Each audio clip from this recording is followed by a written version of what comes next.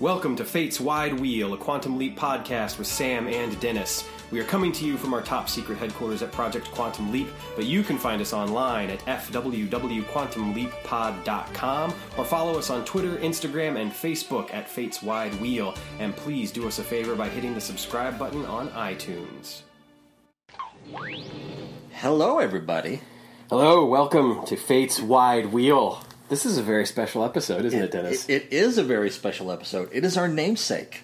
It really, yeah. It all goes back to this episode. We could have been Somewhere in the Night, a Quantum Leap podcast with Sam and Dennis. We could have, as Larry Ganey suggested, we could have been Rock the Redhead, a Quantum Leap podcast with Sam and Dennis. But no, we are Fate's Wide Wheel, a Quantum Leap podcast with Sam and Dennis, and here we are.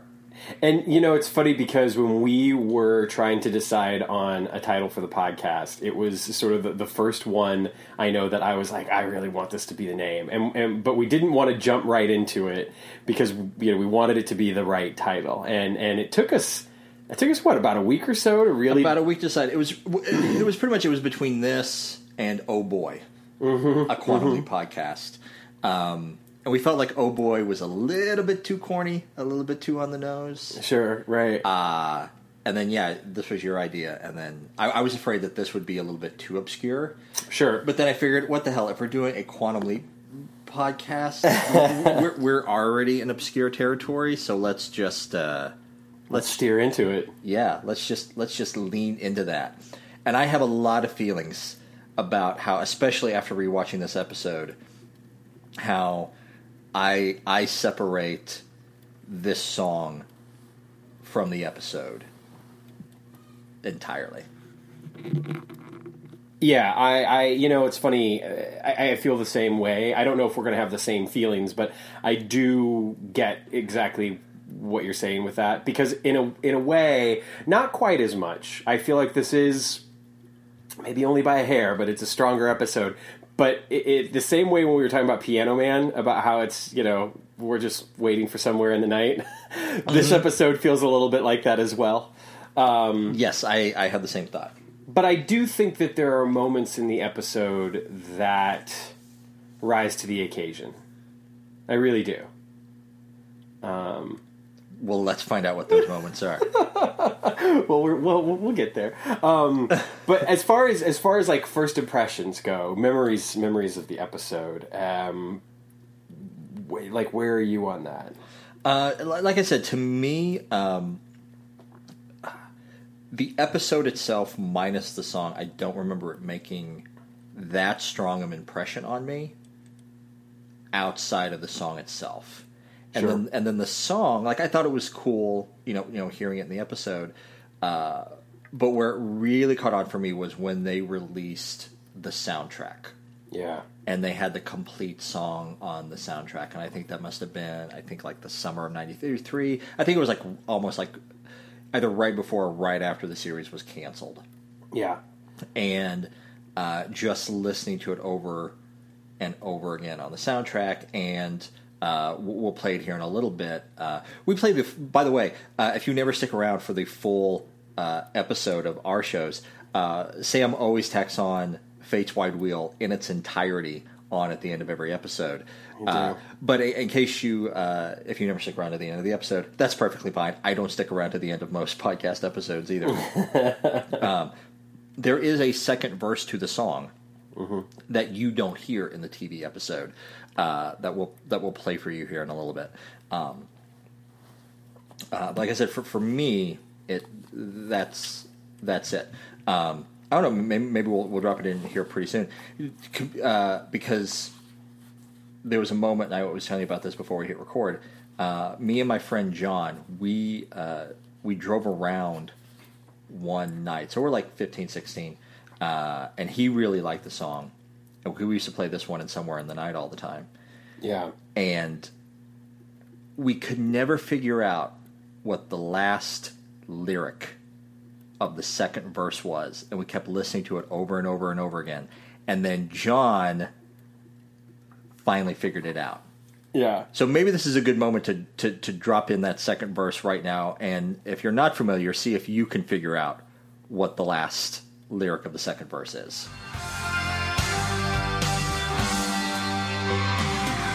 We all begin this life alone. We live, we love all through the years. Yet deep inside we long for home. But it recedes, obscured by tears. I cry the time it falls past me. The door of faith remains asleep. But in my soul this hope burns free. Oh, please let there be one finally. I'm just a traveler upon the sea. All right, Yeah. Sam, do you know the lyric? I do know the lyric, actually. It's the "Please let there be one final leap." Yes. Yeah. And it seems like so on the nose, but we could never figure out that he was saying leap because his voice trails off. Yes. And so, yes, I was a huge Quantum Leap fan. John was just a casual Quantum Leap fan, and so I kicked myself that John finally figured it out. So for me, I have always separated the song from the episode because to me, when I hear Fates Wide Wheel on the soundtrack, it's not Tonic. It's not Sam as Tonic. It is Sam Beckett Yeah. singing about what it's like to travel in time. Absolutely. Yeah, well, and it's interesting because it's a moment in the episode. I guess for me, first impressions. I mean, obviously, it's hard to forget the makeup, and that they're all kind of glammed / kissed out. The father-son aspect of the show, that was something that I remembered. Oddly enough, I didn't. And because it's played with so loosely throughout the episode and bounces back so many times, I didn't remember specifically who the killer was, which I know might sound crazy, but I just didn't. It took me a second to kind of for my brain to make those connections again, I guess. But much like you, I mean, it's so much about the song, and I had that soundtrack too. I probably got it around the time shortly after I turned 13. Which would have been fall of '94, I think, is when it was. And I had this CD player that you could program the songs that you wanted to listen to. So I would throw that CD in and honestly usually put it on before bed and fall asleep to, on repeat, that Somewhere in the Night and Imagine. And I would just, those three songs would just, play. And usually the Leap Home Suite, Suite from Leap Home, the instrumental. But yeah, so the song was one that I was always just, singing and playing and was, I think, out of all of the music in the show, holds up the most for me, which is probably one of the reasons why I gravitated towards it as a title for the podcast. It's a wonderful summation, of his experience, of Sam's experience, and that scene in the shopping mall when he gets asked about the song. It's funny because at first he's playing it off like he doesn't have any clue, because he doesn't, and then when the reporter says the lyrics to him, it's just it's a very well done moment, because it's clear that it's Sam speaking, not Tonic, and it works really, really well. And then a fan comes by and she wants him to sign her boobs, but hey, whatever. We'll get there. So yeah, I had, I think, fond memories, but those were probably rose-colored glasses, to say the least. Sure. Of the episode. Yeah. I got some feelings. Yeah. Is there anything else I was going to say? Oh, this is what jumped out at me when you were telling your story. Did you have the CD first? Because I thought I had the CD first. Yeah. I eventually bought the CD. At first, I had the cassette tape. Wow. I only had the CD. I went to a Star Trek convention that was in Charlotte, North Carolina. My dad took me, and there was Star Trek stuff, entertainment memorabilia. James Doohan was there, signing autographs, and as we walked around, kind of figuring out like if I was going to buy anything or whatever, I bought the soundtrack CD because I saw it at a table and I was like, I gotta have this. There's no questions asked, and then I also ended up getting the Star Trek Generations screenplay, like just a copy of the screenplay. I have no idea why that was what I wanted to get, but that was like the other thing. So. That's where I bought the soundtrack, and it, like I said, it got a hell of a lot of use. Unfortunately, I don't know where it lives anymore. I'm sure I have it somewhere, but between North Carolina and where I live now in Chicago, I moved to Pennsylvania, and I moved 3 times within the state of Pennsylvania. I then moved to Indiana. And then I moved to Chicago. So there's been like 5 or 6 moves at least since then. And obviously it's easy for things to kind of go missing. I think stuff in a box somewhere. Yeah, I think I have the CD and like one of those old like little plastic carrying cases that you carry around in your car. Oh, I think I still have it saved somewhere, but somewhere some years ago, just for convenience, I just bought and I downloaded it off of iTunes. Same here. So I have it on my phone basically whenever I want. Yeah. Yeah, I ended up getting it on Amazon Music. I don't know why that's where I purchased it from, but that's why. So yeah, I've got like MP3s of it now as well. So yeah, should we dive into the actual intro to the episode? Yeah, man, let's do it. So written by and. This episode is entitled Glitter Rock, not Fate's Wide Wheel. In hindsight, I bet they wish they named it Fate's Wide Wheel. Right? Anyway. And I have to, we usually don't do this, but I have to mention, just because I was tickled by this, that apparently, Matt Dale's book lists the titles that it had in foreign countries for translations. In Italy, it was called Thriller Rock. Yes. Yeah. So I just, like I said, that kind of tickled me. But our air date is April the 10th, 1991. The director is Andy Cadiff, and we are back with another episode written by Chris Rupenthal, who I had mistakenly thought directed a ton of episodes, but no. He wrote a ton of episodes, and this would be one of them. It's worth mentioning that Andy would go on to direct the very next episode, A Hunting We Will Go, and he had also directed So Help Me God in the previous season. We are April 12th, 1974, and Sam has leapt into Jeffrey Mole, otherwise known as Tonic. And we are in Detroit, Michigan. We are. In the TV guide description, Sam, Scott Bakula, cranks it up as a 70s rock star, but it'll require some heavy metal, METTLE,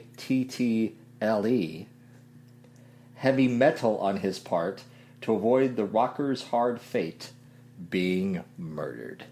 Oh, man. Oh, TV guide. Oh, TV guide. Oh, my gosh. Yeah. And so to talk about where Sam has been most recently, he was just in New Orleans in 1961 in Southern Comforts in the previous episode. But in time, Sam was most previously, just a couple months earlier, in February of 1974, he was in Thou Shalt Not, one of our favorites. Indeed. Concurrently... just a couple days later, he will be in Lives on the Fringe, which was one of the comics. And the next televised episode, he will appear just 1 month later in The Great Spontini. Man, look at you with your research. And it's fun. This is literally I copied and pasted it off of Owl's Place, the website, yes. It's funny that it's Great Spontini, and I'll come back to that later on.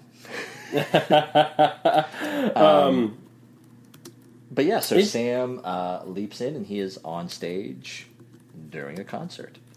Yes, he is. It is also worth noting before we jump in that Jean-Pierre Dorléac, our friend, received an Emmy nomination for this episode for costume design.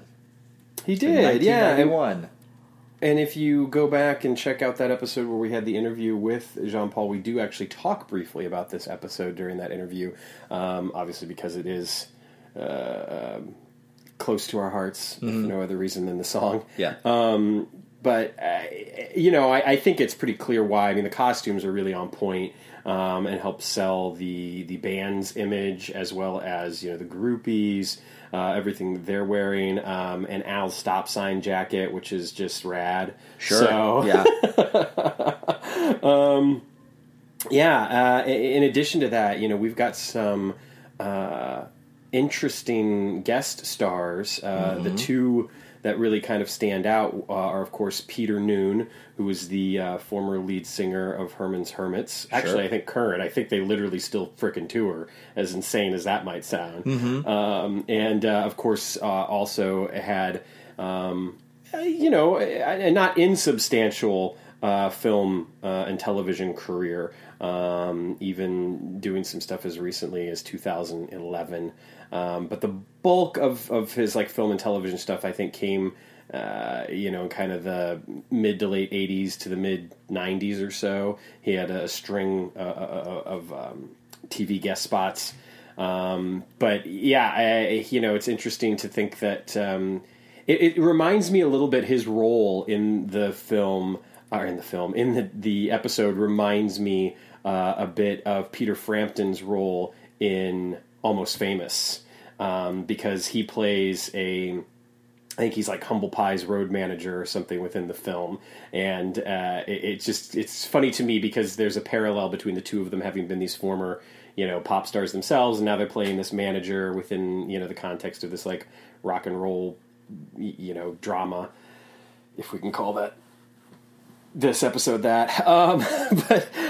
So obviously Peter Noon stands out. The other one that stands out is a guy who we have actually seen before in Quantum Leap, and that's John Grease, who was in The Right Hand of God. But he has a huge career. I mean, the guy has done so much. The thing that I remember him most from is, of course, The Pretender.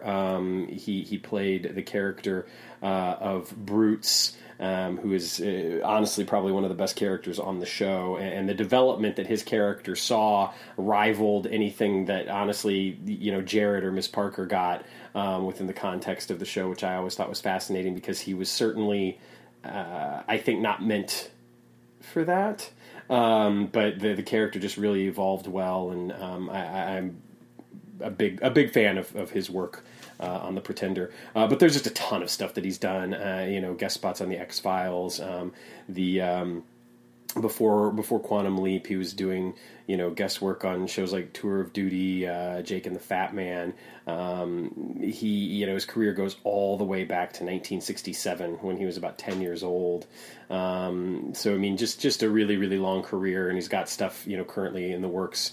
Glass Jaws, a film that he recently just completed, and then two that are coming up. One is called Life Support, which is in post-production, and another called The Knife Thrower in pre-production. So again, just a very lengthy and varied career for that matter. I think he always does really good work, and I think that this episode is honestly no exception, and he kind of, to me, is probably one of the better parts of the episode in a lot of ways. Yeah. I did not realize that he was Roscoe in The Right Hand of God. That's right. And that surprises me because as small of a role as Roscoe is in that episode, it's a pretty memorable episode. Yeah. It's a pretty memorable character, I should say. And yeah, but now that I picture it, yeah, totally the same guy. Yeah. It's also worth noting that he was in Lost, playing Roger Linus, which is Ben's father, right? Oh, you're right. Yeah. Okay. And then he was also in Napoleon Dynamite as Uncle Rico. And he would reprise that role on the television series as well. There was a Napoleon Dynamite television series?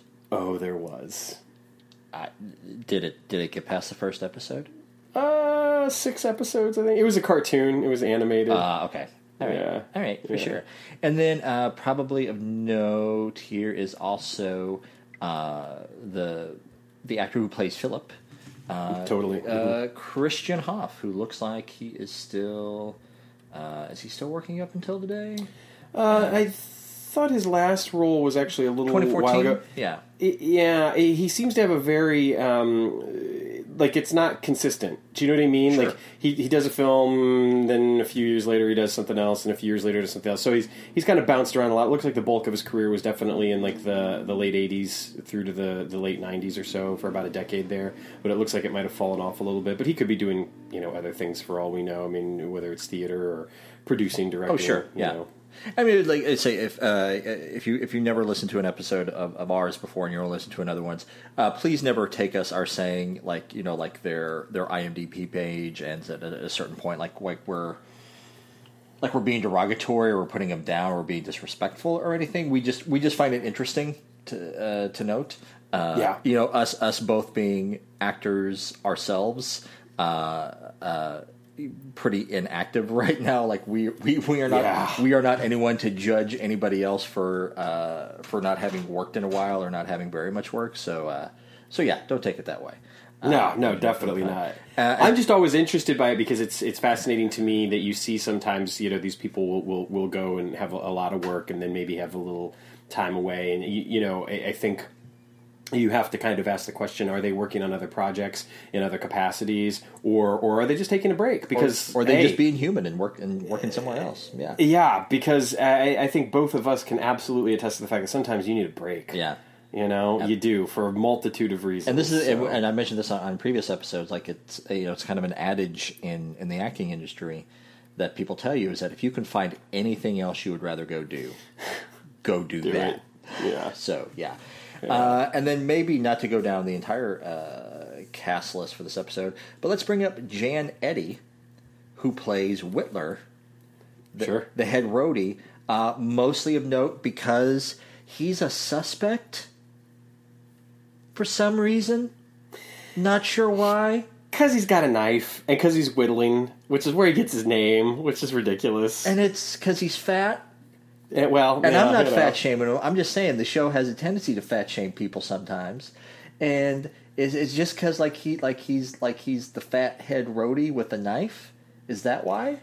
Well, and it's also I think it is. It's also worth noting, I suppose, that he was in Leaping In Without a Net, playing the role of Benny Schuyler. So who's Benny? Who's Benny?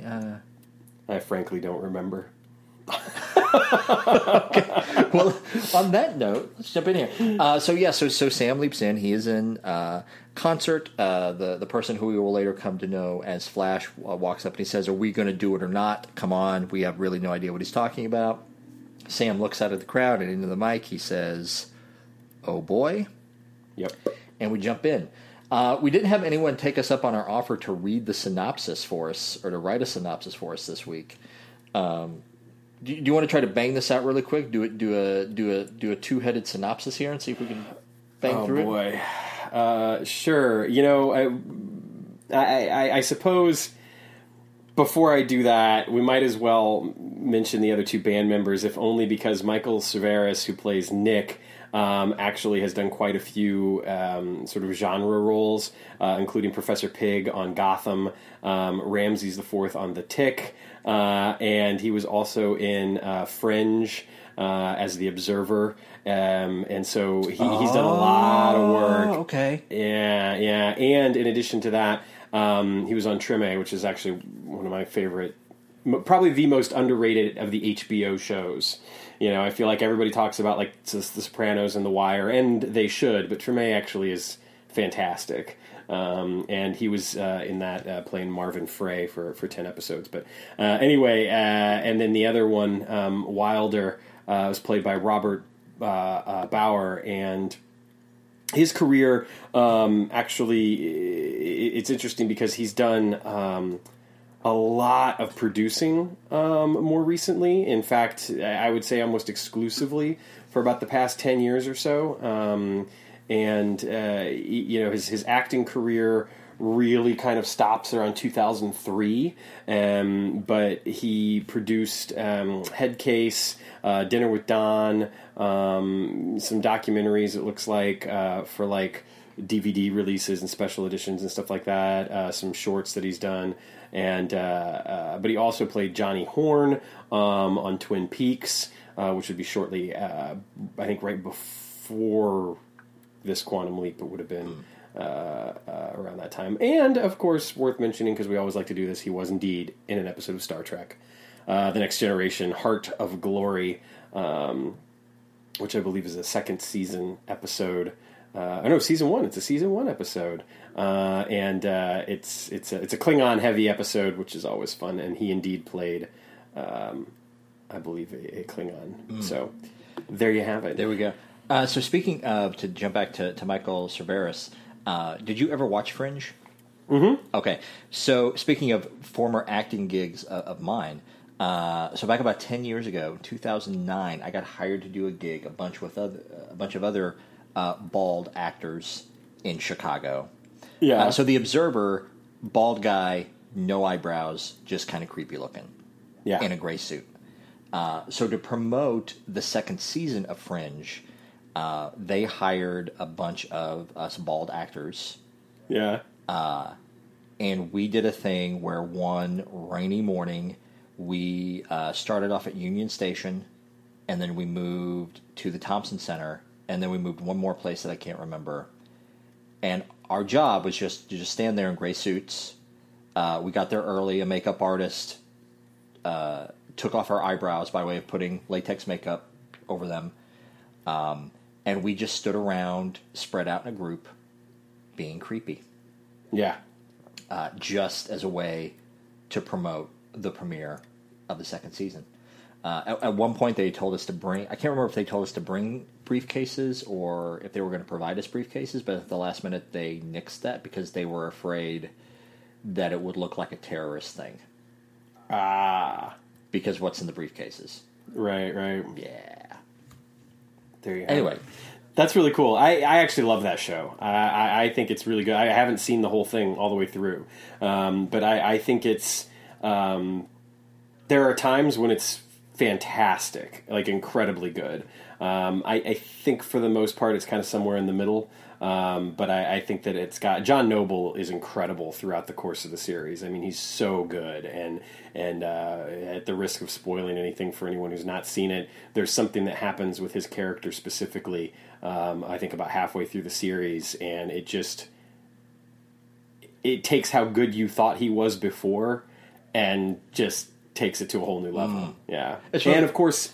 one of the last things that Leonard Nimoy ever worked on as well. Oh, wow. It's one of those shows I never got... I know that if I sat down and watched it, I would eat it up, but... Yeah. But yeah. So that being said, I'm sorry, are we ready to jump into the synopsis? Okay, all right, yes. I was stalling for time because I was not prepared for this. Okay, so Sam has leapt into Tonic, and he is a member of the band King Thunder. Yeah, which is basically Kiss. Yeah. Which is, basically Kiss. Although the weird thing about them is that they are, but they aren't. They look like Kiss, but their backstory is something more akin to like... hell, the Rolling Stones or even the Beatles, or you know what I mean? They started off really early. I mean, the fact that they were touring in the United States in 1956 as a British band is the Dingles. As the Dingles, that's right. Anyway, he finds out very early on that apparently Tonic is going to be stabbed to death 2 days later, and then of course. He has to figure out how to play songs, how to deal with amorous female fans, and also trying to piece together the mystery of who is going to stab him, all the while being surrounded by his bandmates, who are interesting personalities, their manager, who is embezzling money from them, and this stalker kid who turns out to be... his son. Yes. So it's important to note that in the Quantum Leap universe, that Tonic's murder was a big deal. Like, this was big in the news, Al says. Up on par with John Lennon's assassination. which I have some issues with, and we'll get into later. Yeah. Because, like, in that scene where they talk about it, they talk about John Lennon's assassination, President Reagan's almost assassination. Yeah. So it's up there on par with those events. So, yes, we have the suspects of Philip, creepy stalker kid.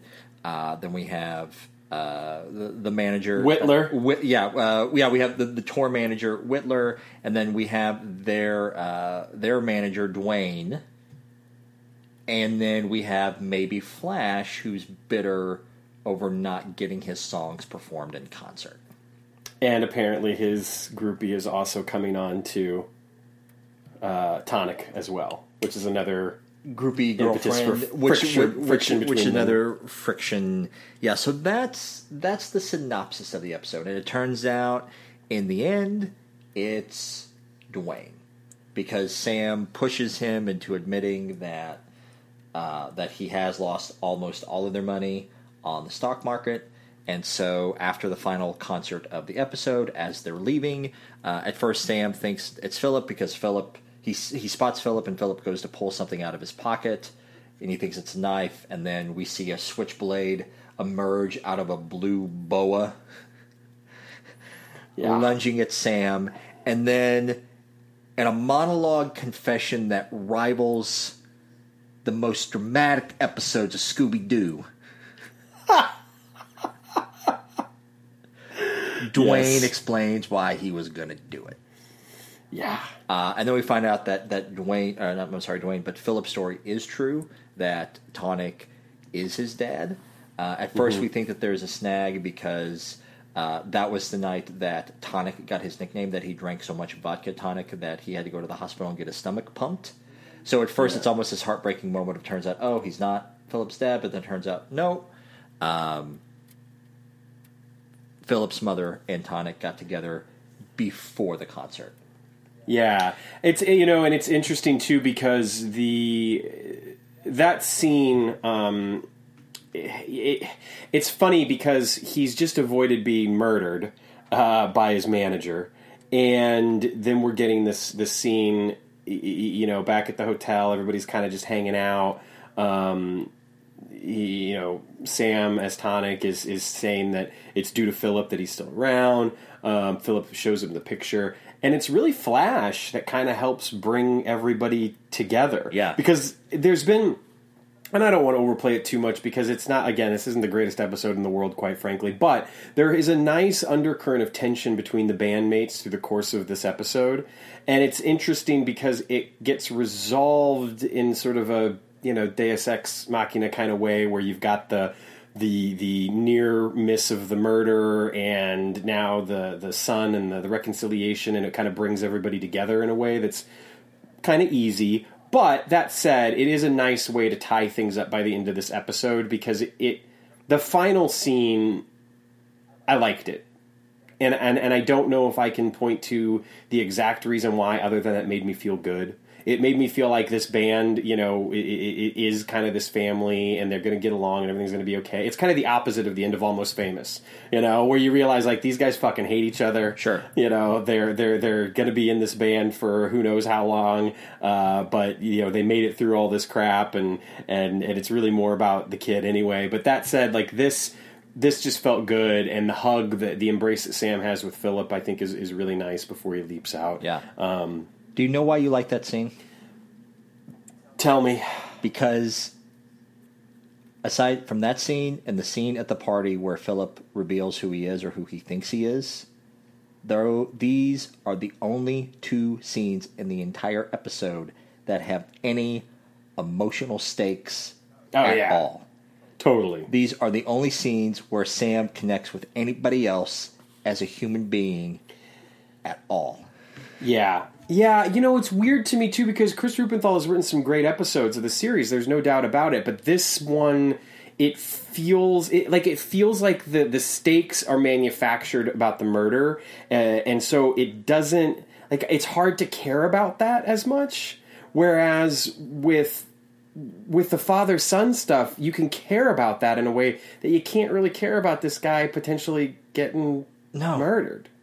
No. And this is coming from the guy who wrote Good Morning Peoria, Animal Frat, Freedom, granted, he also wrote One Strobe Over the Line in The Boogeyman, but besides that, it's... You just said the Halloween episode. You just said the name of the episode. This episode we're is screwed. We're so screwed. No, but you're right. You're absolutely right. You know what got me the most emotional this morning watching this episode is after I watched the episode, I realized I never knew the full story of how John Lennon was murdered.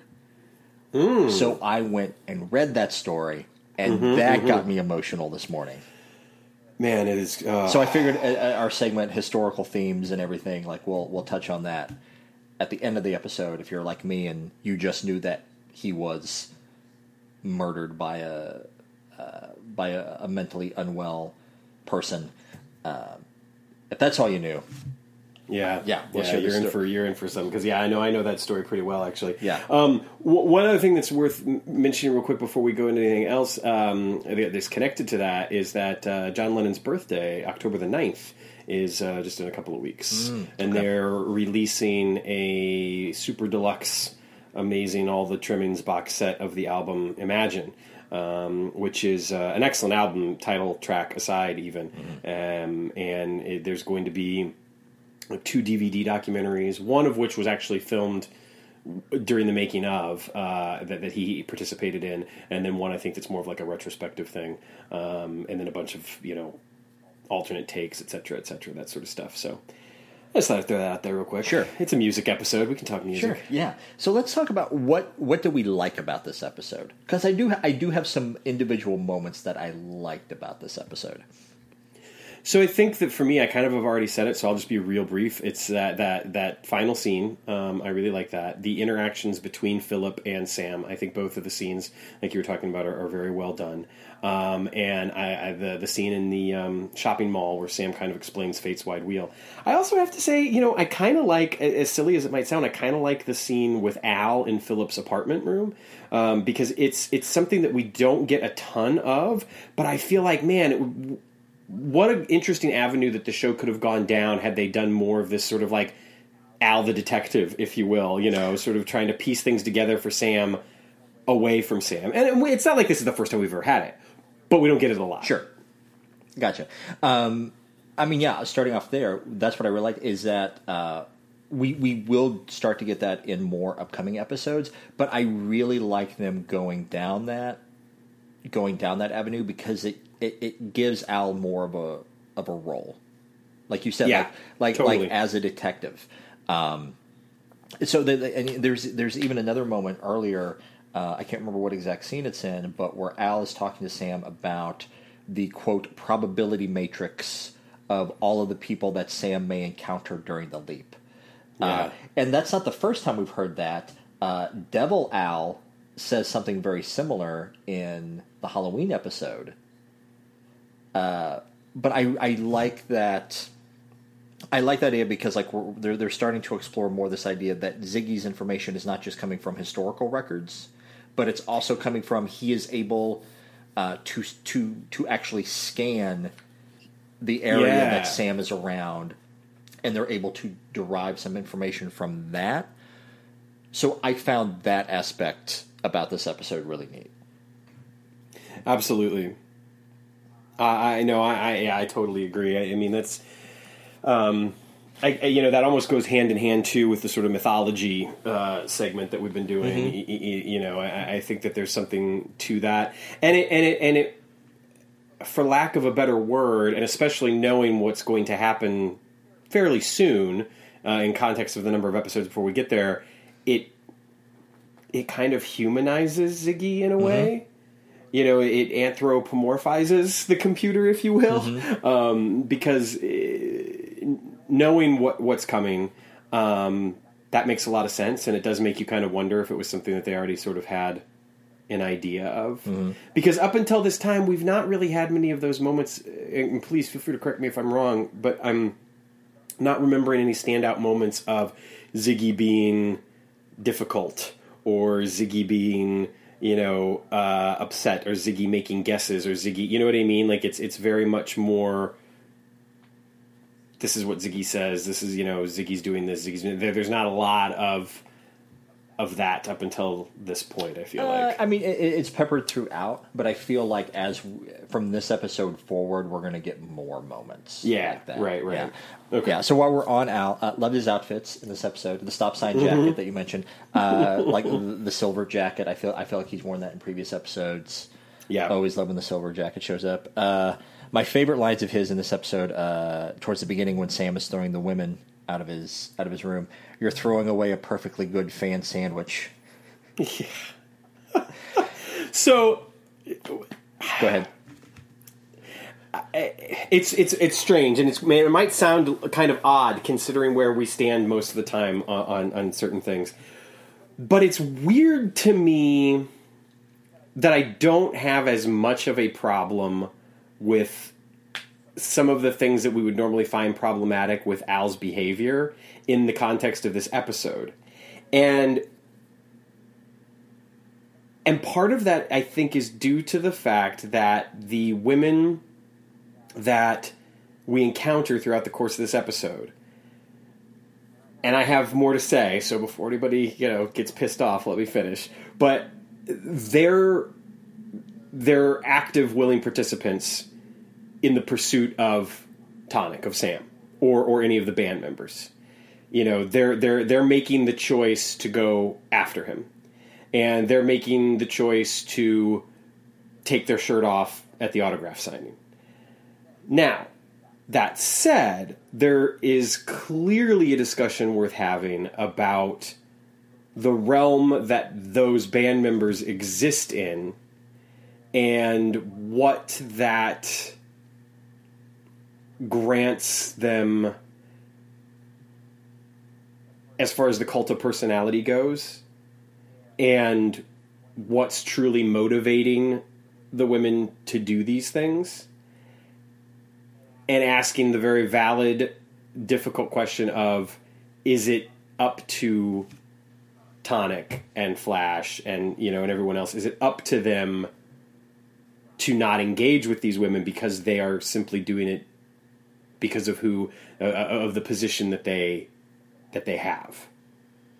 So it's an interesting dynamic, because on one hand, I question whether or not there's any responsibility to be had on, because we don't see, through the course of the episode, we don't see these guys like praying after the women in any way. No. Every moment we see in this episode, it's the women. Yes, specifically right. Flash's girlfriend. Now, of course, the flip side of that is, how much of the blame do we have to lay at the writers and directors' feet by saying that they're kind of engaging this sort of like male fantasy of the women throwing themselves at the rock star? Sure. Well, I mean, even Sam has the line after he throws the women out, girls are throwing themselves at me like some bad writer's dream. Which is, I think, is like a little meta line of Chris Rupenthal even acknowledging the trope. Sure. What I would say, and that it's a great question and observation that you have. I would say any of the band members or any man's responsibility in this scenario would be like if the women, or if the woman is coming on to the man, sure, that's great, awesome. Are you sober? Okay, sure, great. Are you expecting anything more from this, or are you just wanting to have sex with me because I'm a rock star and that's a thing? That's cool. You're not expecting anything more? Awesome. We're both consenting adults. Let's have fun. Right. Sam gets a little bit more tricky. And we've talked about this before. And this way, I found this. I was on Twitter today, and I found this great thread. It was by a person, like their handle is Wybie, WYBIE, at Drinkable Wizard. And a couple of months ago, it looks like they went through and watched the entire Quantum Leap series, and I couldn't get the sense whether or not they were just watching it for the first time or they were rewatching it since childhood. But if you want to find this on Twitter, look them up at Drinkable Wizard or the hashtag Bacula Time. But they made the great observation, and this was in reference to the trilogy episode from the last season, that given the nature of the show, Sam should never be having sex with anyone ever. Which is an observation that we've kind of made on the show. So yeah, that really, because you even because you can make the argument these women who come in at the beginning of the episode, they just want to have sex with a rock star, and what's wrong with Sam taking advantage of that if he wanted to? But also at the same time, even though they want to sleep with someone they don't really want to know, they still want to sleep with Tonic. Right. And Sam, not Sam. And Sam isn't Tonic. Yeah. And even though Sam, ergo also Scott Bakula, are both very good-looking men, and you would think that most women who would be interested in just randomly sleeping with Jeffrey Mole would be interested in sleeping with Sam Beckett. You can't make that assumption. No, you can't. You can't. And to his credit, I mean, Sam is ever the Boy Scout in the context of the episode, and pushes these women out the door. But while we're on that moment, another cool moment in this episode is Sam directly name checks a previous episode, and he says, "This is worse when I was a Chippendales dancer." Yeah, and I think this is maybe not the first time, but this is a rare time that Sam specifically references another leap. Yes, you're right. It is a rare moment of that. It isn't the only time. I think there've been a couple of other times that something similar has happened, but this is definitely something that's not normal. We've talked a lot about Sam and what he should do in those situations, so I don't want to belabor the point, but I think that for the most part he handles it well, and I think that within the episode it is a very different situation than some others that he's found himself in. And while I agree with everything that you're saying as far as they want to sleep with Tonic, not with Sam, so he's definitely doing the right thing by getting them out the door, I think that it is interesting to think about what's motivating the women to do this, and I think that there's no shortage of stories of bands in the 60s and the 70s and that scene in particular. And I mean, it's around to this day. I think it's a little bit different now, perhaps, than it was 40 years ago. But yeah, like I said, there's no shortage of stories about what Led Zeppelin and the Who and et cetera were up to back in the day. So, and the Rolling Stones, I mean, so it lends some authenticity to the episode, I guess. I hear that, yeah. And then another moment I had down back at Al. This is, I think, the first time in the series where he refers to sex as bingo, bango, bongo. Is it? Okay, I wondered that too. They'll play a huge part in the season 4 finale. That's right, it will. Another moment with Al that's worth mentioning that I really enjoyed, and it kind of takes you all the way back to like Honeymoon Express, really, and other similar moments. But when Sam is clearly spooked by the idea that he's going to be murdered, and he basically tells Al that he's going to need him to stay close to him, and Al's like, "I'll stick to you like glue." That exchange is nice, and it's weighted. I like that. It occurred to me, has it happened before where Sam leaps into the murder victim? Oh, shit. I mean, it has to have, right? Like, this can't be the first time this has happened, is it? Philip from Seabride. Right, yep. But there was a more overarching story. I mean, just Philip's death or drowning at sea or whatever it was. Apparent suicide, not really a suicide. Right. No, I'm thinking of more. Tom McBride from Honeymoon Express was also, and not a murder, but the pilot episode leaping into Tom Stratton. Not murder, but he was the one who was going to die. Yeah. So yeah, there have been more, but it is unique when Sam leaps into the murder victim, not leaping into a position to save the murder victim. Right.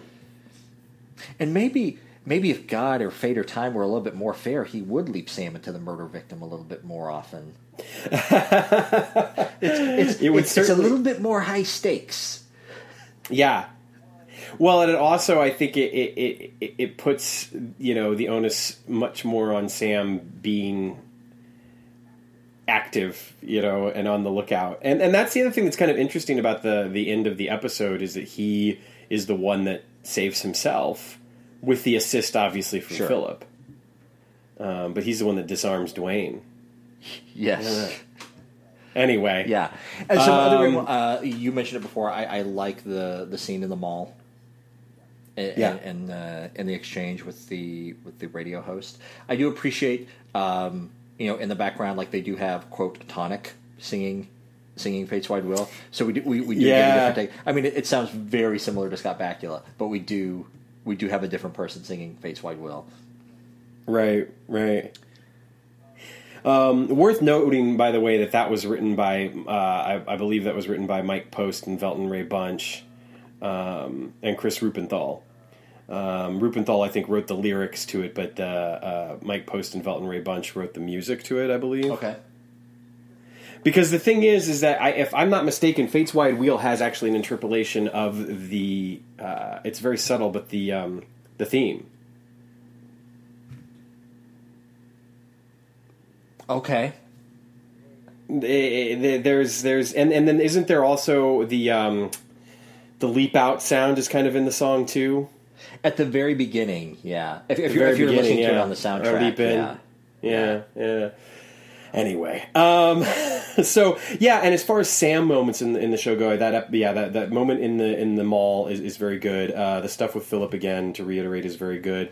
But it's interesting because this episode, it almost borders on that thing where the episode happens to Sam instead of Sam happening to the episode, and I don't like those episodes. Well, I mean, I think it's kind of, but then there's also the thing of he is very proactive with going to Dwayne to talk to him.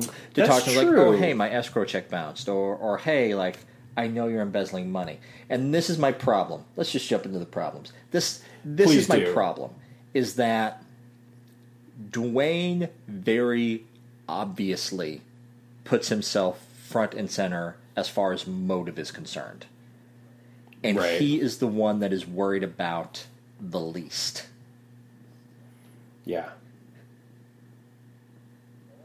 I know, man. I know. And I can't...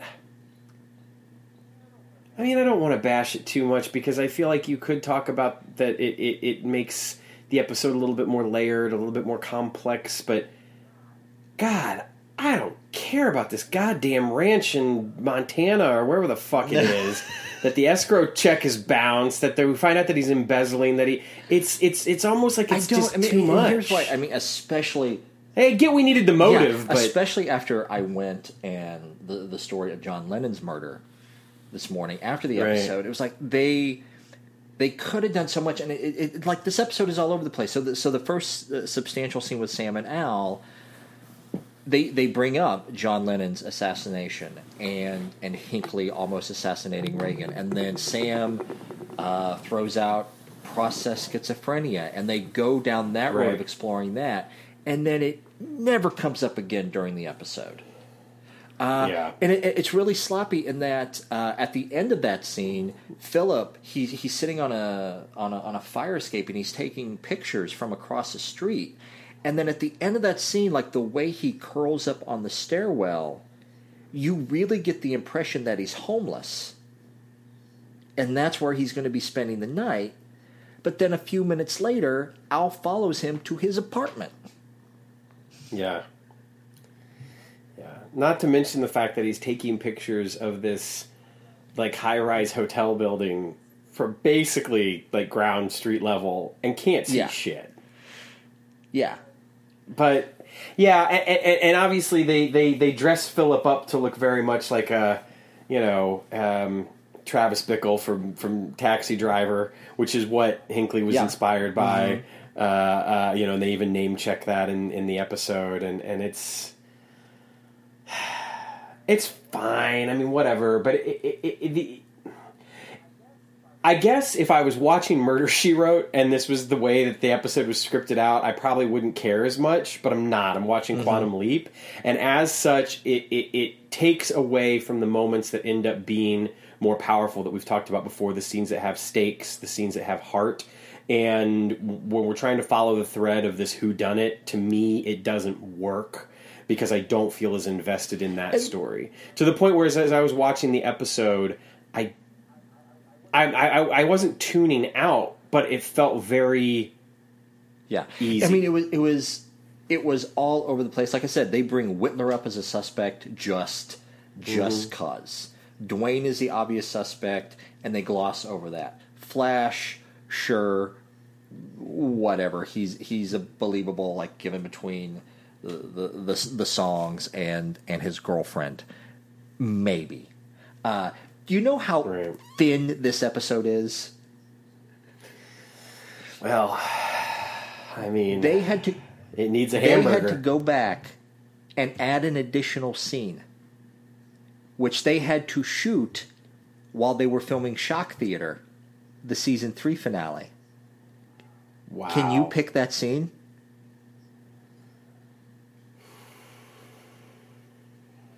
When I point it out, it's going to stick out like a sore thumb.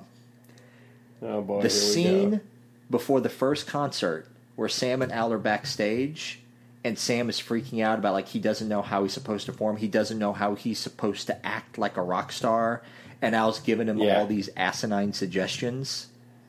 The Pete Townsend, all of Jimi that. Hendrix, all that. Yeah. Yes, they had to go back and shoot that weeks later for filler. And when you watch, it's obvious because Sam's costume doesn't look quite right. His wig is his wig literally looks like they pulled it out of storage because it's been in storage for a few weeks, and threw the wig back on him.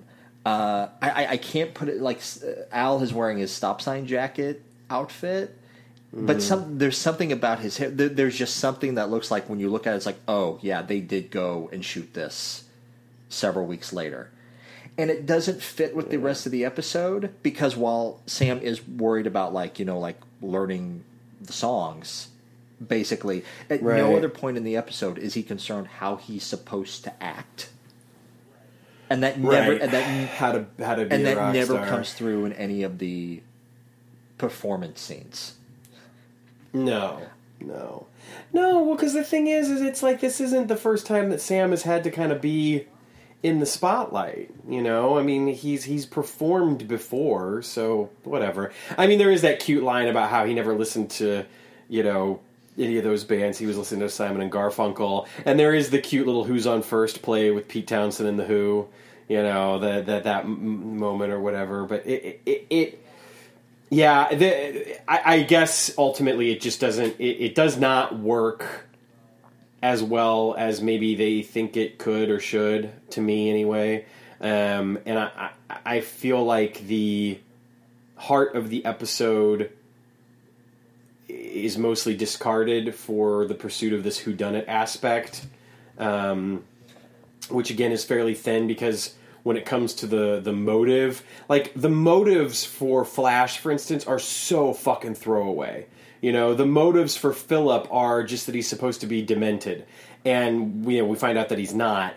And yet Dwayne, who has all the motive in the world, like that's explored the most too, we're supposed to believe that no one can figure out that it's him up until the very end when Sam takes the wig off. And I know you're never supposed to think much more about, like, what happens to everyone's lives after the end of the episode. But let's play this out. Right. In the original history, Dwayne murders Tonic. Somehow, he murders him in front of all of these people, and he's able to disappear into the crowd. Yeah. The band is most likely, they're either going to break up, or they're going to have to take an extended break while they figure out how to deal with the murder of their lead singer. While they're doing all this, they're probably going to be doing some settling of the finances. So do you think maybe then it's going to come out that Dwayne's embezzled the money? Well, hey, Dwayne told you, man, they were going to get their money. Sure. No, you're right. You're absolutely right. And there it doesn't even hold together. It doesn't even hold together. And I think why, and this is, if you're just happen to tune in for the first time because you saw us on Twitter and like, hey, we're doing the episode about our namesake, we usually don't shit on the episodes like this. We're not even really shitting on it, though. There are parts of it that we do like. Because I think you and I, we have both such fond memories of the song that came out of this episode. And that juxtapositioning it up against like rewatching the episode and like really analyzing, it's like, oh, good, it's not a very good episode at all. Yeah. That is where I am outraged, but I am play outraged. Like I am pop culture, sure. Outraged. Right. Yes, yeah. I still love the show, but watching the episode this morning made me stabby. Yeah, well, and the thing is, it's kind of like what we talk about sometimes. This might be an episode that we don't necessarily revisit as much, but that doesn't mean that we don't love the show, that we wouldn't watch this episode again. I mean, that's not the case at all. It's just the idea that when you put this next door to some of the great episodes that we've had this season, it doesn't hold up, and certainly doesn't hold up to the great episodes of like season 2. And I think that it's, we've had a string of episodes that just I do feel like eh. I do know that it's going to pick back up in the 4th season, but I do feel like, and I didn't remember this, but the latter half of the 3rd season is just kind of treading water. It goes out with a bang. It really does. The latter half of the really 3rd does. season, yeah. I mean, I think that there are 2 episodes. I mean, maybe even 3. I don't know, that are coming up that are that I remember being good, and upon rewatch, I could be wrong. But the next episode, I think is fun. Last Dance Before an Execution is I think is very good. Nuclear Family, I think, is very good. So, there's some episodes coming up even before we get to Shock Theater that are very well done. I just think that, again, Glitter Rock unfortunately doesn't hold up. And again, it's not like it's the worst of the series. It's just not, I wouldn't even necessarily say it's an average episode. It's just slightly I mean, the thing is, like, below. when I was talking about the episode this morning with Betsy, apparently at some point after we got the Blu-ray set, we watched this episode together, and she's like, oh yeah, the episode like she's like, yeah, I remember that being a pretty good episode. So she enjoyed the episode. The average fan, they probably enjoy the episode, but jerks like us. Yeah, well, yeah. What can you say? Can do? And then Rock the Redhead. Rock the Redhead. I could totally see that being a 70s rock song. I can buy that. Yeah, now, along with Hotspot. I could totally buy Hotspot. You know what my problem with Hotspot is? Hotspot is not the last song they play in concert. Right? Hotspot is what they open with. Yeah. Fate's Wide Wheel is what they close the show. Or maybe not Fate's Wide Wheel, because Fate's Wide Wheel just came out and it's on the new album. It would be one of their hits. Like one of the songs when they were the Dingles? Oh, God. But when you say that, I'm thinking, I know you've seen Spinal Tap, right? Yeah, I'm thinking of Listen to What the Flower People Say. Yeah, that's what I'm thinking. Was that? Am I thinking? Yeah, that's Spinal Tap. Yeah, I'm sorry. For a second, I was afraid I was conflating Spinal Tap with A Mighty Wind, but no. Yeah. Oh yeah. Okay. There's also the Ruddles, which is another one that's similar to Spinal Tap. Okay, I haven't seen that one. Yeah. Yeah. Anyway, and let's face it, the nice thing about the episode, I feel like, is it never devolves into that kind of parody, which I don't think would have worked with the episode. No. The rock and roll band is taken seriously, and it's interesting watching the episode, some of the parallels that I did end up making with a movie like Almost Famous, which I love. I mean, Almost Famous is, for a while there was probably one of my favorite movies. And so I think that there's a certain authenticity, they kind of get it right. And they don't shirk away from some of the things that I feel like today, if you were watching something like this on network television, I don't know that you would have all the groupies in the dressing room and the bottles of vodka and whiskey, flowing. So maybe you would, but I don't know. I kind of feel like this particular television show, if it were made today on NBC, I don't know that it would be as... I don't know. I could see like one of the Law and Order shows or one of the Chicago like PD or Fire. I could see them. Yeah, but they're like, 10 o'clock Sure. shows or something. I'm talking about like a sci-fi genre show that's airing at like 8 p.m. You're probably not going to get that. Fair point. I could be Fair wrong. point. Maybe less so. I was looking stuff up today, that at one point, Quantum Leap and Night Court aired on the same night on NBC. Wow. And I loved me some Night Court when I was a kid, but those are just two very different shows. Very different shows. Should we talk about... I'm sorry, go ahead. Oh, I was just going to say, do we want to talk about John Lennon? Yeah, do we want to talk about that, or do we want to talk about I think we kind of covered it like the time travel twist and tropes and mythology of the series. Just basically sure. Al as a private detective. Yeah. And that's and I guess maybe also it's worth talking about. It's like this. It's just built into the plot. It's not questioned that Sam has to play the concert that he's going to get killed after. Like, he has to do the exact same thing that he did before. Like, the only thing he tries to change is what door they go out at the end of the episode. And then he ends up getting shuffled out the same door. But it's like this unquestioned plot point that they must play the concert. Well, so how about this? Which I think that this is something that's kind of interesting. Is that there are two moments within the episode where the one where Sam almost does get killed, Sure. where the lighting rig falls down, and then the other one where they're at the party and Al tells him that he's going to get killed tonight instead of after the concert. And I think that it's a perfect example of Sam changing things while he's there. And not necessarily for the better. And so that's clearly some of our timey-wimey, kind of stuff happening within the context of the episode, which is always cool to see because we don't get it a lot, We get flashes of it here and there. I mean, well, maybe it's not fair to say we don't get it a lot, but it's not like it happens every episode. Yeah, and not a timing twist, but one nice touch of the episode I did like is that we only get one mirror shot in the episode, and it is a very subtle. You get like 3/4 of Tonic's face in the table, and the reflection of the table at the yeah. party. Although it is funny because that's the only mirror shot we get, but we get the mirror shot music playing when Philip hands Sam the photograph, which has the actual Tonic in it, which I thought was kind of an interesting little twist there, and it's neat because if you're looking at this picture. And let's say that you came in halfway through the episode, or you've never seen Quantum Leap before. That musical cue I don't know. It does a little something. And obviously, if you watch Quantum Leap a lot, you know exactly what that is. But it's I don't know. It was kind of a nice little identifier to say like this is what Tonic really looks like. Yeah, I missed that one. 17 years ago. Yeah. So that's so let's. Like I said, I just read the details of John Lennon's murder this morning, but like this is something like you have known about, and you had seemed emotionally affected by it as well, knowing the story.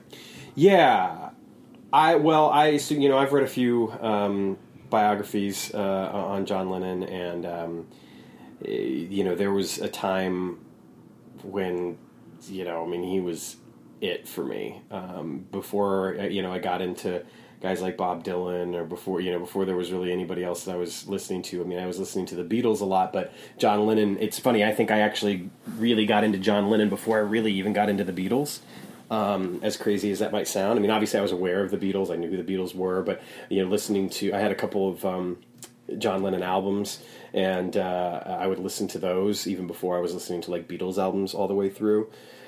So yeah, I was greatly affected by it. There was, sort of a biopic documentary film on him, and it led up to the night that he was shot, and it was, it had a profound effect on me. And I saw that, I think before the Beatles anthology came out, and then when that came out, getting more into it and again, reading about it. And just where he was at that particular point in his life, I don't know. To think about,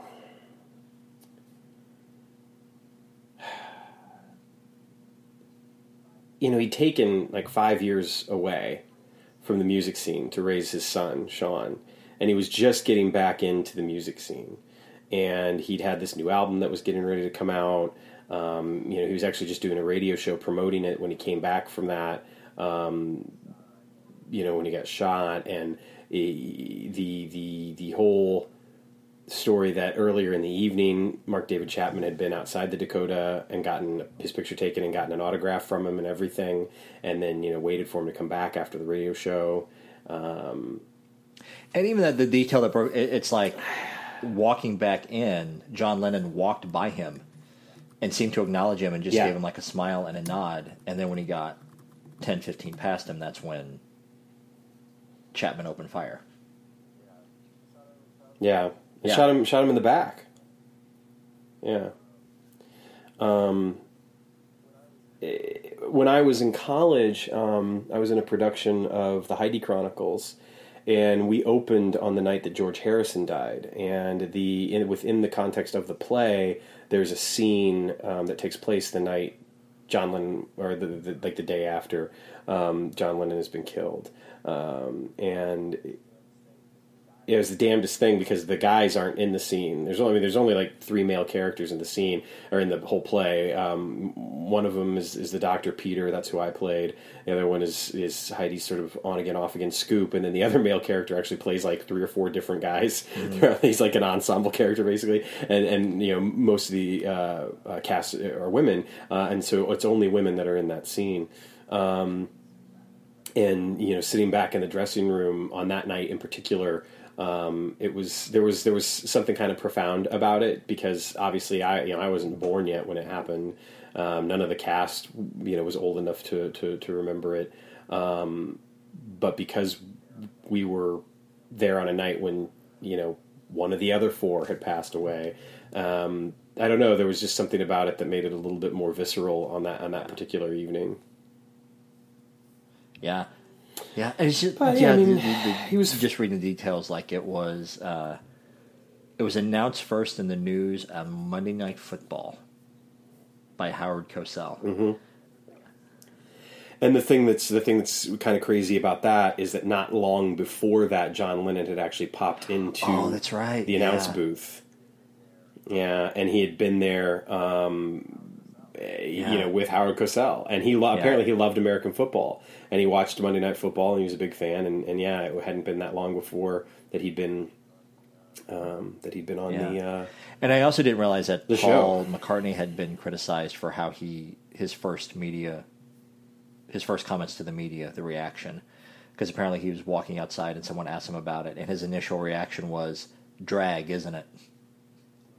And so immediately got criticized. He explained afterwards, he was like, I just didn't have the words at that point, and I was just really sad, and I was caught off guard. I didn't know what to say, but all of it. Like I said, I was more emotionally affected reading the story this morning than anything else. Sure.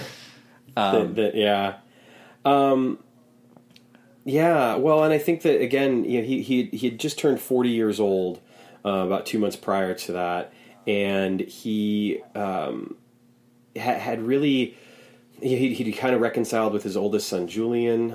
They had not had a very good relationship up until, fairly recently. He had a 5-year-old son in Sean, and, they had spent all this time together, which was kind of one of the reasons why I think Julian was had been a little put off, but they were reconciling at the time that he died. In addition to all of that, he was on much better terms with the Beatles again, when he hadn't spoken to Paul in particular for quite some time. They were pretty bitter over some things, but that Paul had actually been... It's funny, there was a made-for-TV movie that was a highly fictionalized version of it, but apparently the night that Lorne Michaels went on Saturday Night Live and offered the Beatles the check to reunite on his show, Paul and John were actually sitting together in John's apartment watching that, and they joked about how they should go down and they should take the check. Why not? And of course they got a payoff out of it eventually because George Harrison was actually on the show for his new album or whatever, and he went, and then Lorne Michaels wouldn't give him the check because he said he needed all 4 of them to be there, not just one of them. But yeah, I mean, he and Paul had kind of sort of smoothed some things over as well. He was still on good terms with Ringo and George, but yeah, just the whole damn thing. And he as he was walking in after he got shot, he screams out to the staff, help me, I've been shot. They're trying to do what they can for him. But he, if I'm not mistaken, he didn't. No, and it seemed like hospital. From the description I read, this is like the Wikipedia article that I found, that they still tried to the very end to help him, but I think it was apparent, like almost right away, how catastrophic the wounds were. Yeah, and it's like, even reading the Wikipedia article, like they have it forward how Cosell announced it on Monday Night Football and the exchange that him and Frank Gifford had. Anyway, to try to bring this very sad thing back to Glitter Rock, the issue that I have in this is, like, I don't think they were ever trying to say that Tonic was John Lennon, anywhere close to the equivalent. Right. But I can't help but think that if we are in the same timeline where Tonic is killed in 1974, you can't help but think that would have had a ripple effect, and that would have affected John Lennon having been murdered.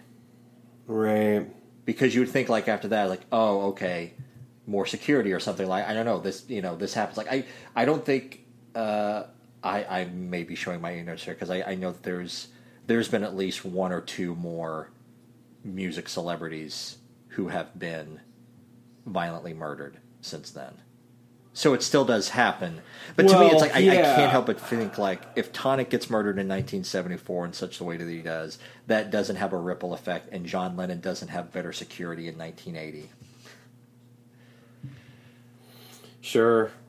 Yeah, absolutely. Well, I mean, let's face it, in some of the other stories that we know of where a musician has been murdered, like, say, Sam Cooke, for instance, that wasn't going to prompt people to get security because it was kind of a murky situation. He was killed by a woman in a hotel, and there's all sorts of speculation as to what was really happening.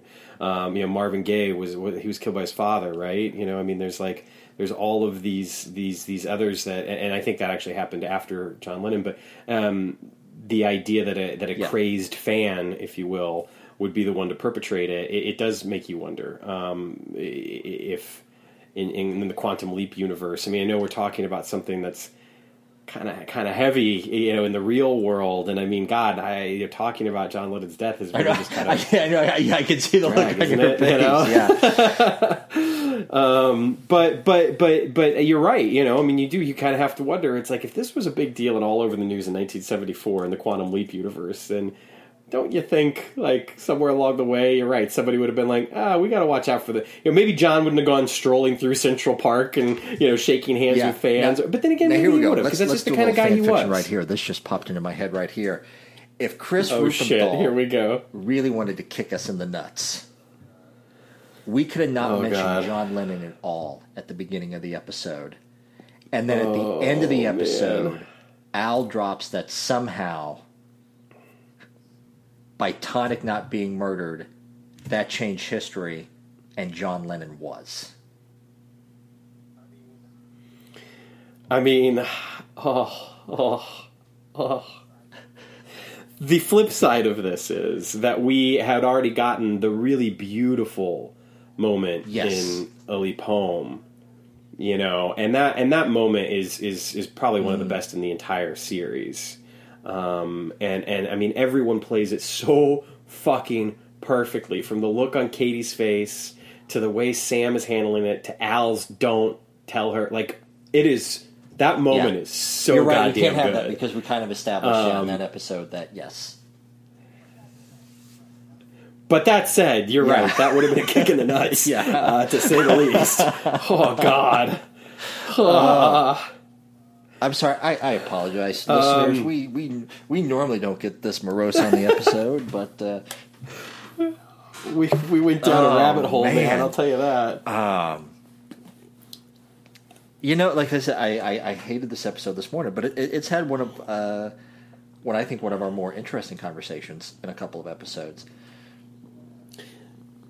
Yeah, absolutely. I think that's the thing, though, about the show, that even on an episode that we will admit is probably a little bit below average, that just by nature of what the show is and how it handles itself, I feel like we get a lot of cool opportunities to talk about things like this. In the last episode, we even talked about how we didn't have a lot of historical context necessarily or whatever. But with this episode, I don't know, it's a reminder of that. I think maybe that's the thing about Season 3 so far, that if I had to sum it up, I would say that they drifted a little further away from exploring that sort of baby boomer past and culture, and maybe in part that had to do with the fact that, Belisario, when he set out for the show, that was his target audience. When they realized that wasn't the audience that they were necessarily hitting, maybe they decided to kind of push away from that a little bit. But I think that, the strongest episodes do tend to hit on something that feels relatable or something worth contextualizing. And I guess that we've had a run of a few episodes here where we haven't been able to say our, what has now become our trope of, in the context of today, in the context of when it was made, and in the context of when it was set. And I feel like this episode gets a little closer back to that. But we've had a few here where I don't feel like we've really been able to talk about that in the same way that we have with other episodes. Like, look at an episode like Black and White on Fire. I mean, that episode is so rife with opportunities for us to discuss and contextualize the episode. And the past few that we've had, and this one, not so much. For sure. Yeah. I think that that's interesting and perhaps of note. And I don't know if that's... I don't think that's us. I do think that that's just the nature of the episodes that we've been getting compared to the nature of the episodes that we've gotten previous. So maybe it's interesting to look at it that the show, maybe that's the thing why it's maybe in a bit of a rut, because they've been doing these sort of paint by numbers anthology drama episodes as opposed to these, playing around with history stuff. I don't know. Yeah, but even though the first couple seasons we got a lot of anthology-esque episodes. But the thing is they created really strong characters within those episodes. Yes. Like specifically, the first episode that pops to mind is How the Test Was Won. Is that almost immediately in that episode, after we establish Sam's situation, we go to completely different characters to establish their circumstances, and those characters feel very lived. Yeah. And where that's an episode where, Sam and Al are the stars, but we do get a window into these other people's worlds. But like I said, this episode, the only thing that has any emotional stakes is Philip's storyline. Yeah. And the first half of the episode, they're leading us down this fake path of him being mentally unwell and going to kill him. Right. And how do we feel about the fact that they're using... and let's face it, there's obviously evidence and reality to back this up. We only need to look at people like Mark David Chapman and John Hinckley Jr. But how do we feel about the fact that they are kind of using mental illness as a red herring?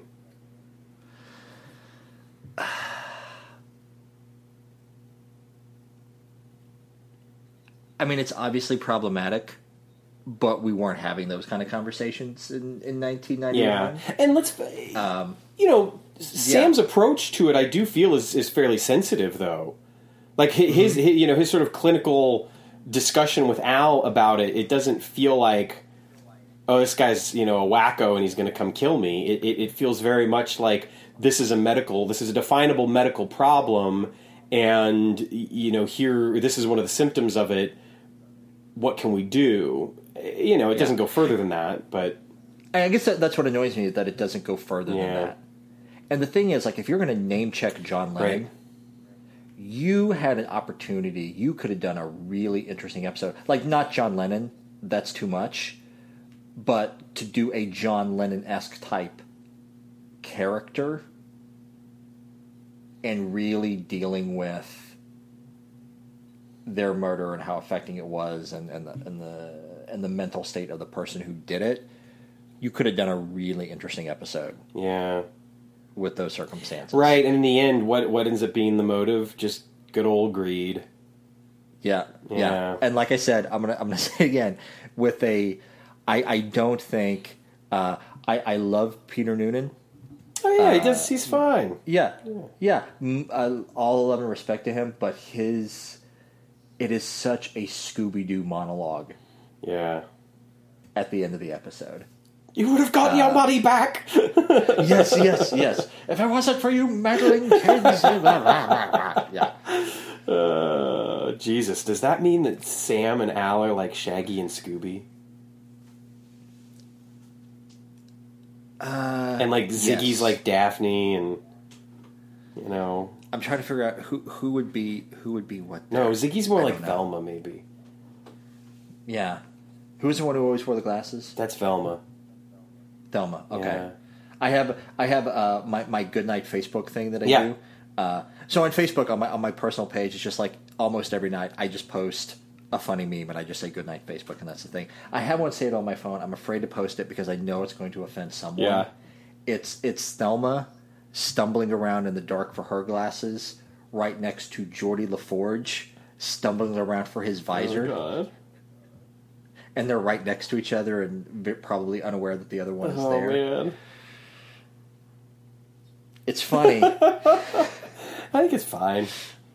Yeah, I don't know. Just sometimes, in the state that we live in, sometimes I'm afraid even like very innocuous things are going to end up being offensive. Sure. But anyway, Sure. Yeah. I don't know who fits what in the Scooby-Doo analogy here. So, yeah, no, neither do I.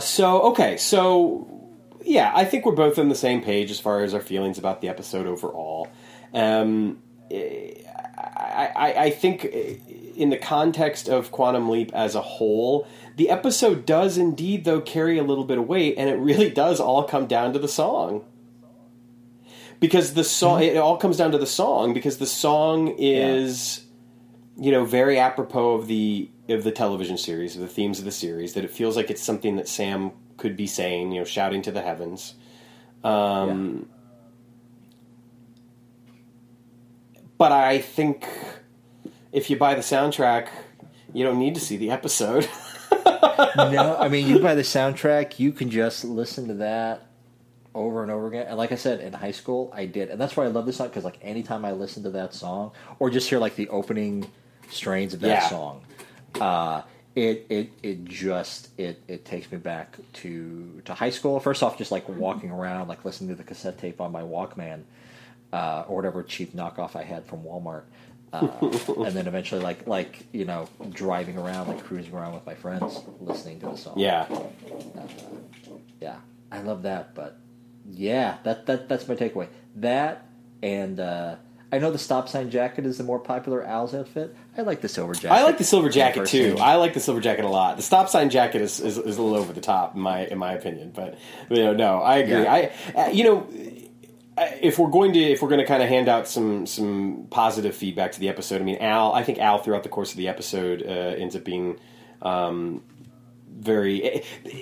He's encapsulated well. We get a good look at the different sides of Al. This isn't just Al, the Lothario, the misogynist, you know what I mean. This isn't just that. There's a little bit of that, but there's speaking of. There's also that the protector and champion for his friend, and the guy who he's kind of a man of action as well. He's there's no physical risk obviously to himself, but he's putting himself out there and and trying to do more than just talk to a computer back in 1995 Absolutely. Or whatever. Absolutely, it is worth noting there's a pretty obvious goof in this episode. At the end of the second concert, one of the band members brushes up against him significantly. Yeah. It's like physically brushes up against his clothing. You can see the clothing crinkle, and Dean Stockwell steps back, and it was like that's a shot. Like they probably had to use because they didn't have anything else, and they needed some kind of transition shot. Right. But it's a good episode. Sure. Why Sure. not? I wouldn't stop someone from watching this No, episode. it's not. Hey, it's you know what? It's not Machiko, and it's not Portrait for Troyan. I don't know. For me, earlier this morning, I thought, no, this is right up there with Machiko and Portrait for Troy. You know what this episode is for me. This is on par with The Great Spontini. Yeah, totally. This and The Great Spontini are the two thinnest episodes this season. Yeah, although Spontini's got the girl, and she's really good, and there's some other good moments throughout the course of the episode. I would rank Spontini slightly above Glitter Rock. A little bit above. Spontini loses me because the huge violation of San Dimas time that we talked about in that episode, and also Sam's determination that no matter what, him and the girl are going to get together. Sure, right. And yeah, but yeah. Do you think it's better than Southern Comforts? Do I think this episode is better than Southern Comforts? No. Okay.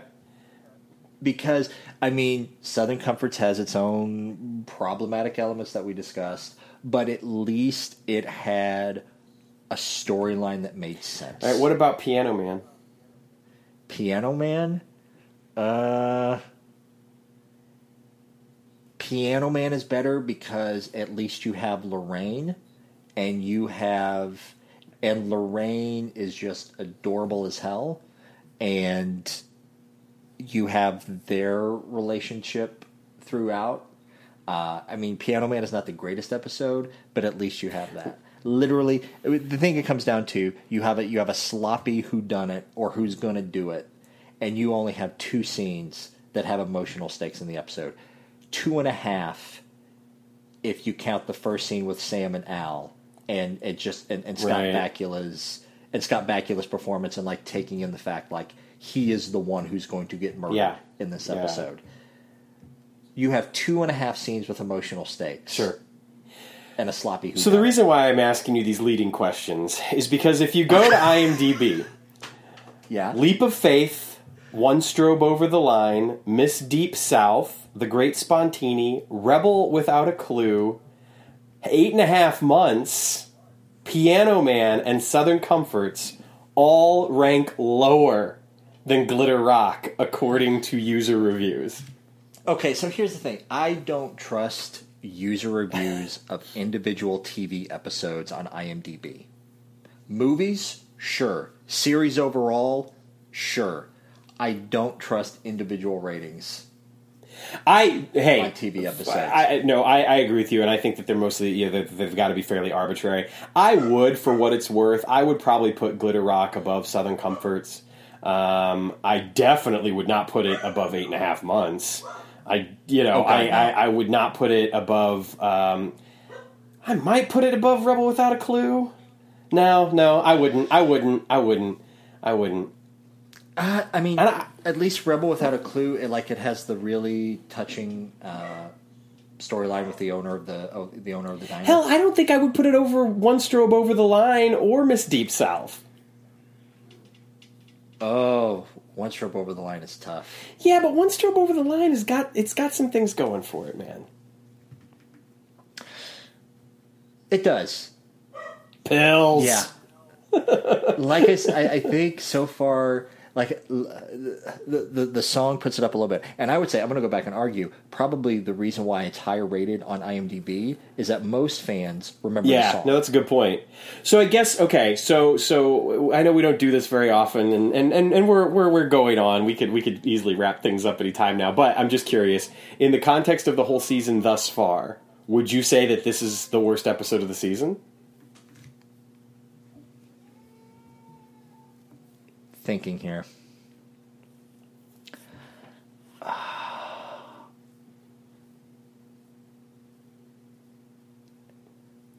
With the note, if you take Fate's Wide Wheel out of the consideration entirely, yes. Yeah, I kind of might agree with you.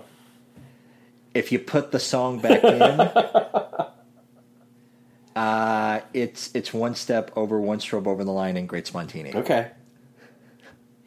Yeah, I don't know. It's weird, maybe I'll feel differently in a week, but as of right now, I think I would probably put it at the bottom of my pack. And that's very odd for me because I do have such a strong attachment to Fate's Wide Wheel. Sure. That is the irony of this episode. It is. And look, it's our podcast namesake. I want to reaffirm to those listening that we love Quantum Leap. We wouldn't be doing this if we didn't. Like, honestly, this is one of the things I look forward to the most every week. I love doing this. I love this show. And I'm going to watch this episode again in the future, I am sure. But sure. If I'm trying to be somewhat critical, if I'm trying to be somewhat objective, then I have to say that, yeah, this episode is probably the worst one of the season so far. This is, I mean, like, I had an instructor years ago who liked to use the term dazzle camouflage. Nice. This episode has a lot of dazzle camouflage. It does. Hey, and you know what? I'm sorry I interrupt, but I will. That's something we haven't talked about, and we should actually throw some love at it. The cinematography during the concerts, in particular, is really well done. There's some moments where they're up there, they're singing, they're playing, and it moves. It's got more action in those scenes than it does anything else. More energy, sure. More liveliness, and it's really, really well done. It's shot very, very well, and there's the evocative kind of feeling behind Fate's Wide Wheel when it's got Sam playing like the two keyboards, and the one he's facing kind of off camera, and then he turns and he's basically facing straight into the camera as he begins to sing, and that is handled very well, and the concert scenes in general work really well. They don't feel as, oh well, clearly that's stock footage as other episodes that we have seen. There are, it's obvious, like, between like the stock footage that they use and the shots of the concert, but considering that they're trying to sell you that this, I think what they say they're playing in front of like 9,000 fans at a time. Yeah, something like that. Yeah. They, for a television episode, they do a pretty good job. They do. When sometimes they don't do a very good job of doing those crowd scenes, like Miss Deep South, right? Horrible. Leaping in Without a Net, better than Miss Deep South, but not great. This is probably the best they've done at selling us on Sam performing in a large venue. Yeah, so the spectacle is there. The glitter, if you will, is there. The glitter, yes. Man, the glitter, the glitter camouflage, and the costumes are great. The costumes are Emmy nominated. Yeah, oh yeah, without a doubt. The production values remain high. It just parts of it feel a little slapped together as far as the overall feeling that it leaves you with, and the story, and that's unfortunate because I think that underneath it all there is something perhaps a little more worthy there, because it's got a little bit of the Quantum Leap heart, but maybe a little bit too much of the Murder, She Wrote. That is a great summation. I think that is a perfect summation right there. A little Quantum Leap heart, too much Murder, She Wrote. And on that note, so should we say where Sam leaps next week? Yeah, man, do it up. You're the one that does all the research. I'm just sitting here, hanging out. Oh, like we see where he leaps into. Like, you mean yes? I'm sorry, A Hunting We Will Go. That's right. Which we know is 1976. Yeah, so not too far away in time. He's standing in a phone booth. Somebody's on the other end of the line. The woman that is handcuffed to him, suddenly she gets a spark of an idea, and she yanks against him, starts screaming bloody murder, and we have a comical bit of Sam getting pulled into the phone booth, and away we go. Yeah. To A Hunting We Will Go. That's right. And I have some fond memories of this, believe it or not, so it'll be interesting to see if it holds up. I have a good feeling about this episode. All right, cool. And why? Because it's the thing, like, we've had some issues, especially with Southern Comforts, and even a little bit with Glitter Rock, because it crossed my mind, but it kind of got glossed over. It's like, one of my other problems with Glitter Rock is that it kind of plays the whodunit for laughs in some scenes. Mm-hmm. Like in particular, like in the scene like right before the final concert, when Al is like, "Oh, it's definitely Flash." Oh yeah. Or Dwayne. Yeah. Or blah blah blah blah. Definitely Dwayne. Oh, it's definitely Flash. Oh, it's definitely. Yeah, no, you're right. You're right. Yeah, and so like the last couple episodes, like they didn't know whether they wanted to be comedy or drama, and I feel like A Hunting We Will Go knows exactly what kind of episode. Yeah, I it think is. you're absolutely right. So for that, I'm looking forward to talking about Yeah. it next week. Yeah, and it's worth noting, which we'll dive into a little bit deeper, but that woman that you see him handcuffed to is Jane Sibbett, who played Carol on Friends, who was Ross's first wife. Oh, I never got into Friends. And the thing is, like, I should have, because I really enjoyed Jennifer Aniston in the episode of Quantum Leap. She Oh, was in totally. the last Yeah, yeah, season. Pre But, nose job, Jennifer Aniston, by the way. Did she get a Yeah, nose job? yeah. Just wait until you see her in that episode, and then you compare. I mean, like, I even like saw a picture of her online, like, as recently as today, like, from that episode, and it just never. Yeah. Not that there's anything never- wrong with that. I never. Do you know, like, for a lot of like younger like teens and 20-somethings, like Friends is the it show right now. Oh, I know. Here, it's funny that you mentioned that because I guess my sister-in-law's boyfriend had been listening to like a podcast or something like that, and they were talking about the fact that Friends makes Warner Brothers $1 billion a year still, like now, like recently, and that off of the royalties, that the Friends actors themselves are making $20 million a year. Yeah.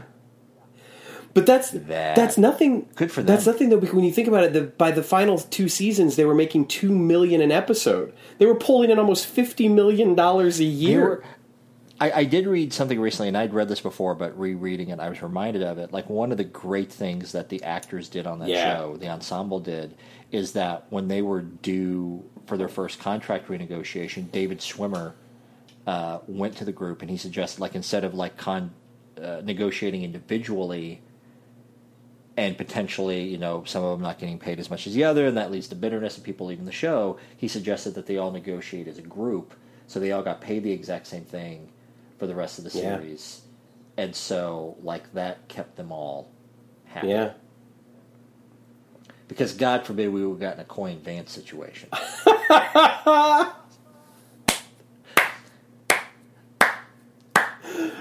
Three people know what we're talking about, and 2 of them are right Just here. some good old boys. Boys, yeah. Oh man, that's great. So anyway, there you have it. There's some friends talk for you. But yeah, I'm looking forward to Hunting We Will Go. And frankly, I'm looking forward to the rest of this season. I don't know how Heart of a Champion's going to come off, but we've got a good run here. You know, Hunting We Will Go, Last Dance Before an Execution, Heart of a Champion, Nuclear Family, and Shock Theater. And those last 2 in particular, I can say confidently are very good. So I remember Last Dance being very yes, it is. good. Being very powerful. Heart of a Champion. Nuclear Family, I'm interested in revisiting because I didn't care much for that episode when I was a kid. Okay. But I just don't think like the subject matter like connected with me as a kid. As an adult, I think it's gonna.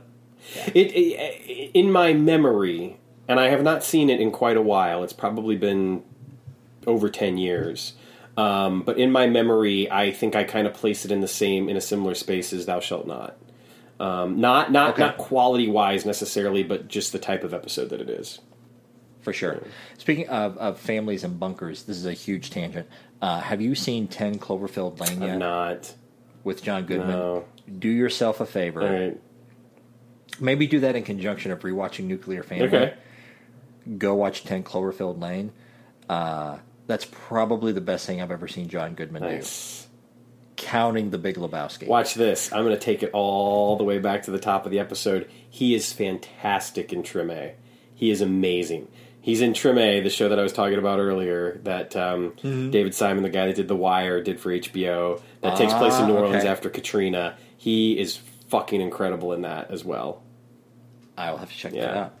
I'm looking forward to seeing him in The Conners. I didn't know what they were doing. I knew that it was coming back, but I didn't know what they were doing with it. Basically, I don't know how they're going to do it, but they're writing Roseanne out. Which seemed impossible at first because Roseanne is so emotionally tied to that show that a lot of people had a problem with the show going on even without her in the cast because she's still going to be making money off of it. But somehow some deal got worked out. I didn't watch any of the revival. Neither did I, which is weird because I was very excited about it at first, But then I was just kind of like, I'll watch it at some point, and then everything happened, and I was just sort of like, I don't even know. I don't know what to do. Yeah. But anyway, yeah, I'm just kind of interested to see how they do it. Anyway, but back to Quantum Leap. And out of Quantum Leap, we should probably get out of here for the week. And yeah, well, let's say those magic words. Let's leap out of here. Let's leap out of here. Thank you, everyone, for listening, and especially if you've never done it before. This is particularly the episode you need to hang around all the way through the end credits and listen to Fate's White Wheel. Right. I'm just a traveler. All right, see you next week, everyone. Bye-bye. Bye-bye. Thank you so much for listening to today's episode. If you enjoyed what you've heard or have any questions or comments, don't be shy. Reach out to us online at fwwquantumleappod.com or Twitter, Instagram, or Facebook at Fate's Wide Wheel. And remember to hit the subscribe button and leave us a review on iTunes, Stitcher, Google Play, or wherever you may be listening. Until next time.